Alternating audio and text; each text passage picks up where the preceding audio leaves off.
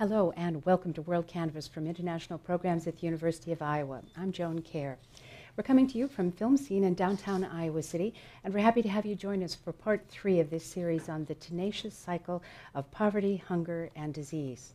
We invite you to join us for the live programs if you can, or catch them later on UITV, YouTube, or iTunes. And information about upcoming shows, as well as links to archived programs, can be found at international.uiowa.edu. You can learn more about Film Scene at icfilmscene.org. The focus of this final segment of our series on poverty, hunger, and disease is rising from poverty and hopefully alleviating or at least lessening the ravages of hunger and disease. And joining me here are Jay Siegel, Executive Vice President, Siegel Foundation USA. Thank you for being here. Thank you. Thank you being on the World Canvas program. Pleasure. Thank you. And next to him is Joseph Wyckoff, Geographic Analyst at the Iowa Flood Center. Thank you, Joseph. Thanks, Joan. And at the far end, we have Christina Woodhouse, graduate student at the University of Iowa Carver College of Medicine. Thanks, Christina. Yeah, thank you. So, Jay, I'd like to turn to you first. And you recently wrote a really wonderful commentary for the Iowa City Press Citizen about efforts to assist communities with water resource management in stressed areas, particularly of India, and the involvement the Siegel Foundation has with this work in India, what access to clean water can mean to families, to women, to children, and to the future. Would you tell us a little bit about the Siegel Foundation? The Siegel Foundation has been working in the, this is our 15th year working in the rural development. And over the years, we have realized water is the center focus in the development process. When we talk about rural development, when we talk about women empowerment, it is an extremely essential tool because a lot of the time the women spend for the water issues is tremendous. And we are trying to see how do we reduce the drudgery on women by making the water availability as close as possible to them, especially in the villages where we capture as much water as possible by building check dams or doing roof water harvesting or village level water harvesting. We are also working quite a bit on the school water management program because the girl child is not sent to the schools because she is kept home while the elder women go out get water during the daytime. So we are trying to make facilities at the school level water so the girls come to the school during the daytime, and as well as building toilets in the school for the girl child, especially for the girls. So water has been a central issue for the foundation, and quite a bit of water is used for agriculture purposes, and we want to make sure whatever water falls in the agricultural lands is preserved one way or the other, because it is a small farm, and we talked about it earlier, is a small farms, the farms that agriculture is done on. And they don't have a lot of capacity to have a ponds or anything, so we had to build techniques so the water is conserved at the farm level. So overall concept is how do we preserve water at the village level, at the common lands level, at the household level, at the school level. So wherever we can save every drop of water is possible. Water and agriculture go hand in hand. So we work quite a bit on the agriculture, sustainable agriculture practices. So those are the two things that we support directly. And then other thing that we work quite a bit on is the local governance, because we think the sustainability comes from the governance aspect of it. We can build the water structure, we can provide the information on the agriculture, but until people take control of their own well-being and own on issues in the villages, we cannot talk about sustainability. So we are trying to work on quite a bit of governance. We call our program as Good Rural Governance. So it is basically working with the communities on the empowerment of the type of programs that the government has for them, as well as working with the training the institutions to deliver those services effectively to the people. So we try to bridge that gap in that particular perspective. And cross-cutting theme for our organization is how do we work with the women and empower the women to take the lead in the villages. That we think that brings a larger impact in the area. So tell me why empowering women helps increase the impact. Generally, I think we feel our research shows the receptivity is much. When we talk about water, it impacts the women the most. When we talk about education, it impacts the women the most. When we talk about agriculture, you look at in India, particularly India, most of the farm labor is women. So, and a lot of farmers, as the men folk go out of the village for other type of earning, women are looking after the farms. So we feel the receptivity with the women are the most. As it is widely said, when you educate a woman, you educate a family. So we work with the women, I think, in that particular aspect, because they understand the benefits of the programs, they understand what we are trying to do, and how they can take the knowledge from us to take it to the family, take it to the villagers, that information. Mm-hmm. Well, just next to you is someone who took advantage of the India Winter Room, and I would like to help explain to people who don't yet know about this program what the India Winter Room program is by using the Sehgal Foundation's involvement as an example.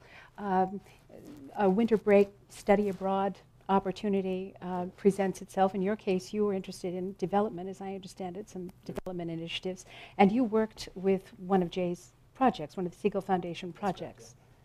Yeah, so we were basically a group of about 10 students, and we were working in a specific village in a very rural area outside of Delhi, and we were basically we were analyzing the problem of saline groundwater that the farmers are trying to use for irrigation systems, and there's the problem of the salinification of the aquifer.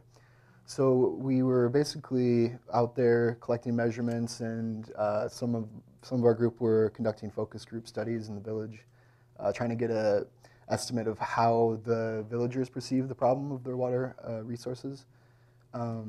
And yeah, it was just a great experience for everyone involved. We all became close friends as students there and learned a lot, and it's really opened up a lot of doors for me in my professional career as well. So. And you work for the Iowa Flood Center now. That's right, yeah. So what do you do at the Flood Center? I'm working on the statewide floodplain mapping project. So we're basically creating flood inundation maps for the whole state of Iowa. So it's a vast project, and it's pretty awesome. So with this trip to India, and I know that you've also been to other places in South Asia, what are some of the lessons you brought back from what you saw there and what you experienced? It's just, it's been truly life-changing. It's beyond description to experience that sort of poverty, I'd say, that we don't experience here in the United States. It's a whole different level of poverty and a different, obviously different culture as well. I think it's just really important to travel, period, just to gain a broader perspective of what's out there. And I always love the Mark Twain quote, travel is fatal to bigotry, prejudice, and narrow-mindedness. So I think that really sums up travel in general, and just especially when you're working towards a noble goal and learning and experiencing new things. It's really great. In a communication we had before this program, you said that one of the things that really struck you was the uneven economic development around the world, how grossly different places. Yeah, I think India is a place where that is very apparent. And the area that we were doing our studies in is about an hour outside of the capital city of Delhi, and it's a whole other world. It's like stepping back in time as far as development. So yeah, it's really interesting though, because the technology is advancing. Like I think someone mentioned earlier, the more cell phones in India than toilets and whatnot. And yeah, it's amazing. Everyone's got their mobile phone, but there's still the problem of open defecation and things like this. So there's definitely this the uneven nature of development is very apparent in India. Yeah. And Jay, with your foundation, why do you invite these students in to work on your projects? Yeah, I think these students bring a very, very good perspective to the organization in the sense that they have, of course, a fresh mind to apply to it. We do worry quite a bit of our impact that our programs are bringing.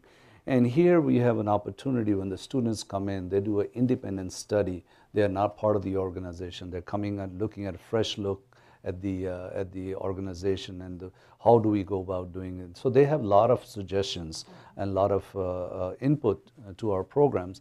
And we really appreciate it. As a matter of fact, we are now 3 years in a row, three or fourth year we are in the studying the saline zones. Now, one of the things that drastically happening in a country like India is a lot of salinity is building on what they call inland salinity, because the monsoons are very harsh. A lot of water gets stagnant on the soils, and then due to the evaporation, a lot of salinity is building up in the soils. So this program that Joseph was mentioning is on studying saline zone, or mapping the saline zones of the region where we are working. So we have a good assessment of where we need to do more programs, so we can eliminate or at least reduce the salinity, basically due to pushing the water more to the ground instead of having it stagnating onto the ground, on the surface level. So these perspectives we would not have come out ourselves, because these perspectives, the University of Iowa has a tremendous technology on GPS systems, I believe, where you do all the mapping. GIS, I'm sorry, thank you. GIS systems, and we use that to map these saline zones. So it's a tremendous look at our programs, external look at our programs. Yeah. Yeah. Wow. Well, let me bring you into the conversation now, Christina Woodhouse. You are involved in public health, and you are working with adolescent girls in Honduras to increase their length of time in school, help them understand the value of education, and help us understand what you're doing with Knowledge is Power. Yeah, so I am a medical and public health student, MD, MPH, and the project that I'm working on right now is part of the College of Medicine Global Health Distinction Track. This is an opportunity that the college offers to students who are particularly interested in global health, which includes myself. And so the project I'm going to be doing, or that I'm working on right now, is going to be providing health education for adolescent girls in a community in Honduras that I've worked in before. And I had volunteered in this community after graduating from undergrad. And I just, kind of like what, other people have been saying this evening, once you are there and you have these experiences, it's very hard sometimes to forget that, even when you come back. And, I was very busy with starting medical school. And I wanted to stay connected to this community. And I found that health, which is kind of my area of interest, was something that I wanted to, try to make an impact on in this community. So that's kind of how I ended up creating this education program.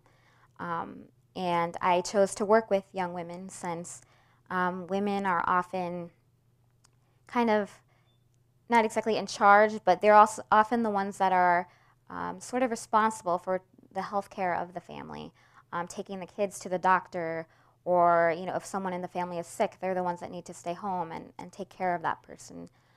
So I felt that working with young women would kind of help with that, the empowering of these young women, and hopefully when they're older and have families of their own, they can use the knowledge and the skills that they've gained to help improve the health of their family and their community as well.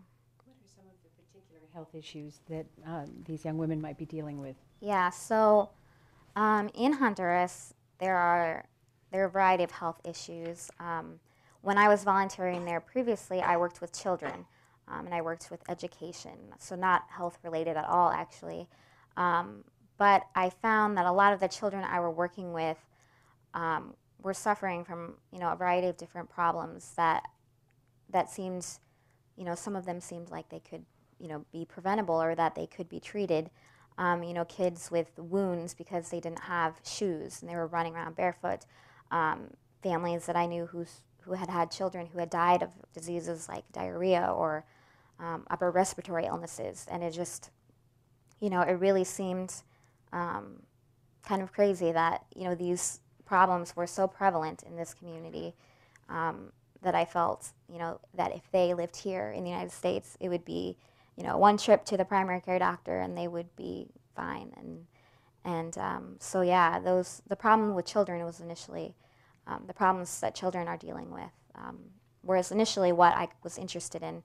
But I also think issues with access to information about reproductive health is very important, access to information, and to resources for eating healthy nutrition.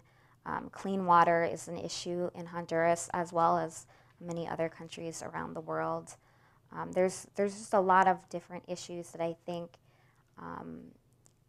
teaching about and allowing women to kind of think about solutions that might be available in their community or what they can do to try to better the health of their families and their community is really kind of the goal of the Knowledge is Power program.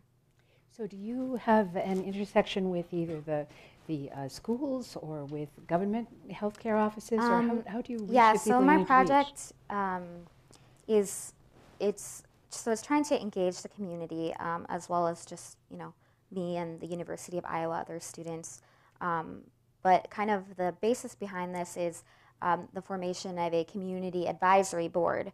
When I was in Honduras previously, I discussed the different health problems with members of the government and the education system and the health system that's already there, and they felt very strongly that education was something that was needed. And so the idea is that I'm combining, people from these different areas to kind of work together and serve as the advisory board to help sort of oversee the project, give input, be a local resource, make sure that the content of the curriculum is appropriate culturally and socially. And then hopefully this project is something that can be sort of more community oriented as it gets going, and in future years the idea is that one of the participants and one of the students can later be one of the teachers, and so that it can have sort of a community basis, because I think that's very important. And is this quite a small community you're working with? Yeah, it's not, I think it's maybe 6,000 or 7,000 people, so it's relatively small. It's a community on the northern coast of Honduras, and they have a health center there. But, there's a lot of problems with people accessing it and the cost of medications and all sorts of things. So I think this is kind of another avenue that people can use to get more information and learn about how they can try to improve their health. Joseph, one of the things you mentioned was that you've gotten involved recently in the whole notion of micro-lending. Yeah, sure. Tell us something about what you're doing there. Yeah, so I've recently become a member of Kiva.org, and it's basically a micro-lending institution that you sign up for, and you can lend out in increments of $25 to individuals and groups in developing nations. A lot of these loans revolve around water, resources, agriculture, farming, and opening small businesses, things like that. And it's pretty amazing. It has a 99% repayment rate, and it's pretty amazing. They work with NGOs and local partners on the ground to kind of verify and administer the loans. So it's pretty amazing. Yeah, that sounds terrific. And I suspect there's an awful lot of micro-lending still happening in India. Oh yeah, Yeah. absolutely. Yeah. I mean, it is a field which is growing, continue to grow in India. Most effective is the southern part of India. I think one of the personally I feel is because the wages in the north are a little higher, so I think the lending is not so great. But in the south, where the wages are really and the earnings are very low, especially with the women folk, this microfinance has picked up tremendously. Yeah. So with the Siegel Foundation, you said you've now been active for 15 years. Yes. And there's a very interesting history to the startup of your organization. I think people here would be interested to hear about your founder. Yeah, our founder is Dr. Suri Siegel, and he's a graduate of Harvard and University of Iowa in genetics. And after graduating, he came to work for Pioneer Seed Company here in Des Moines, Iowa. And for working there for many years, he left Pioneer and set up his own businesses throughout the world.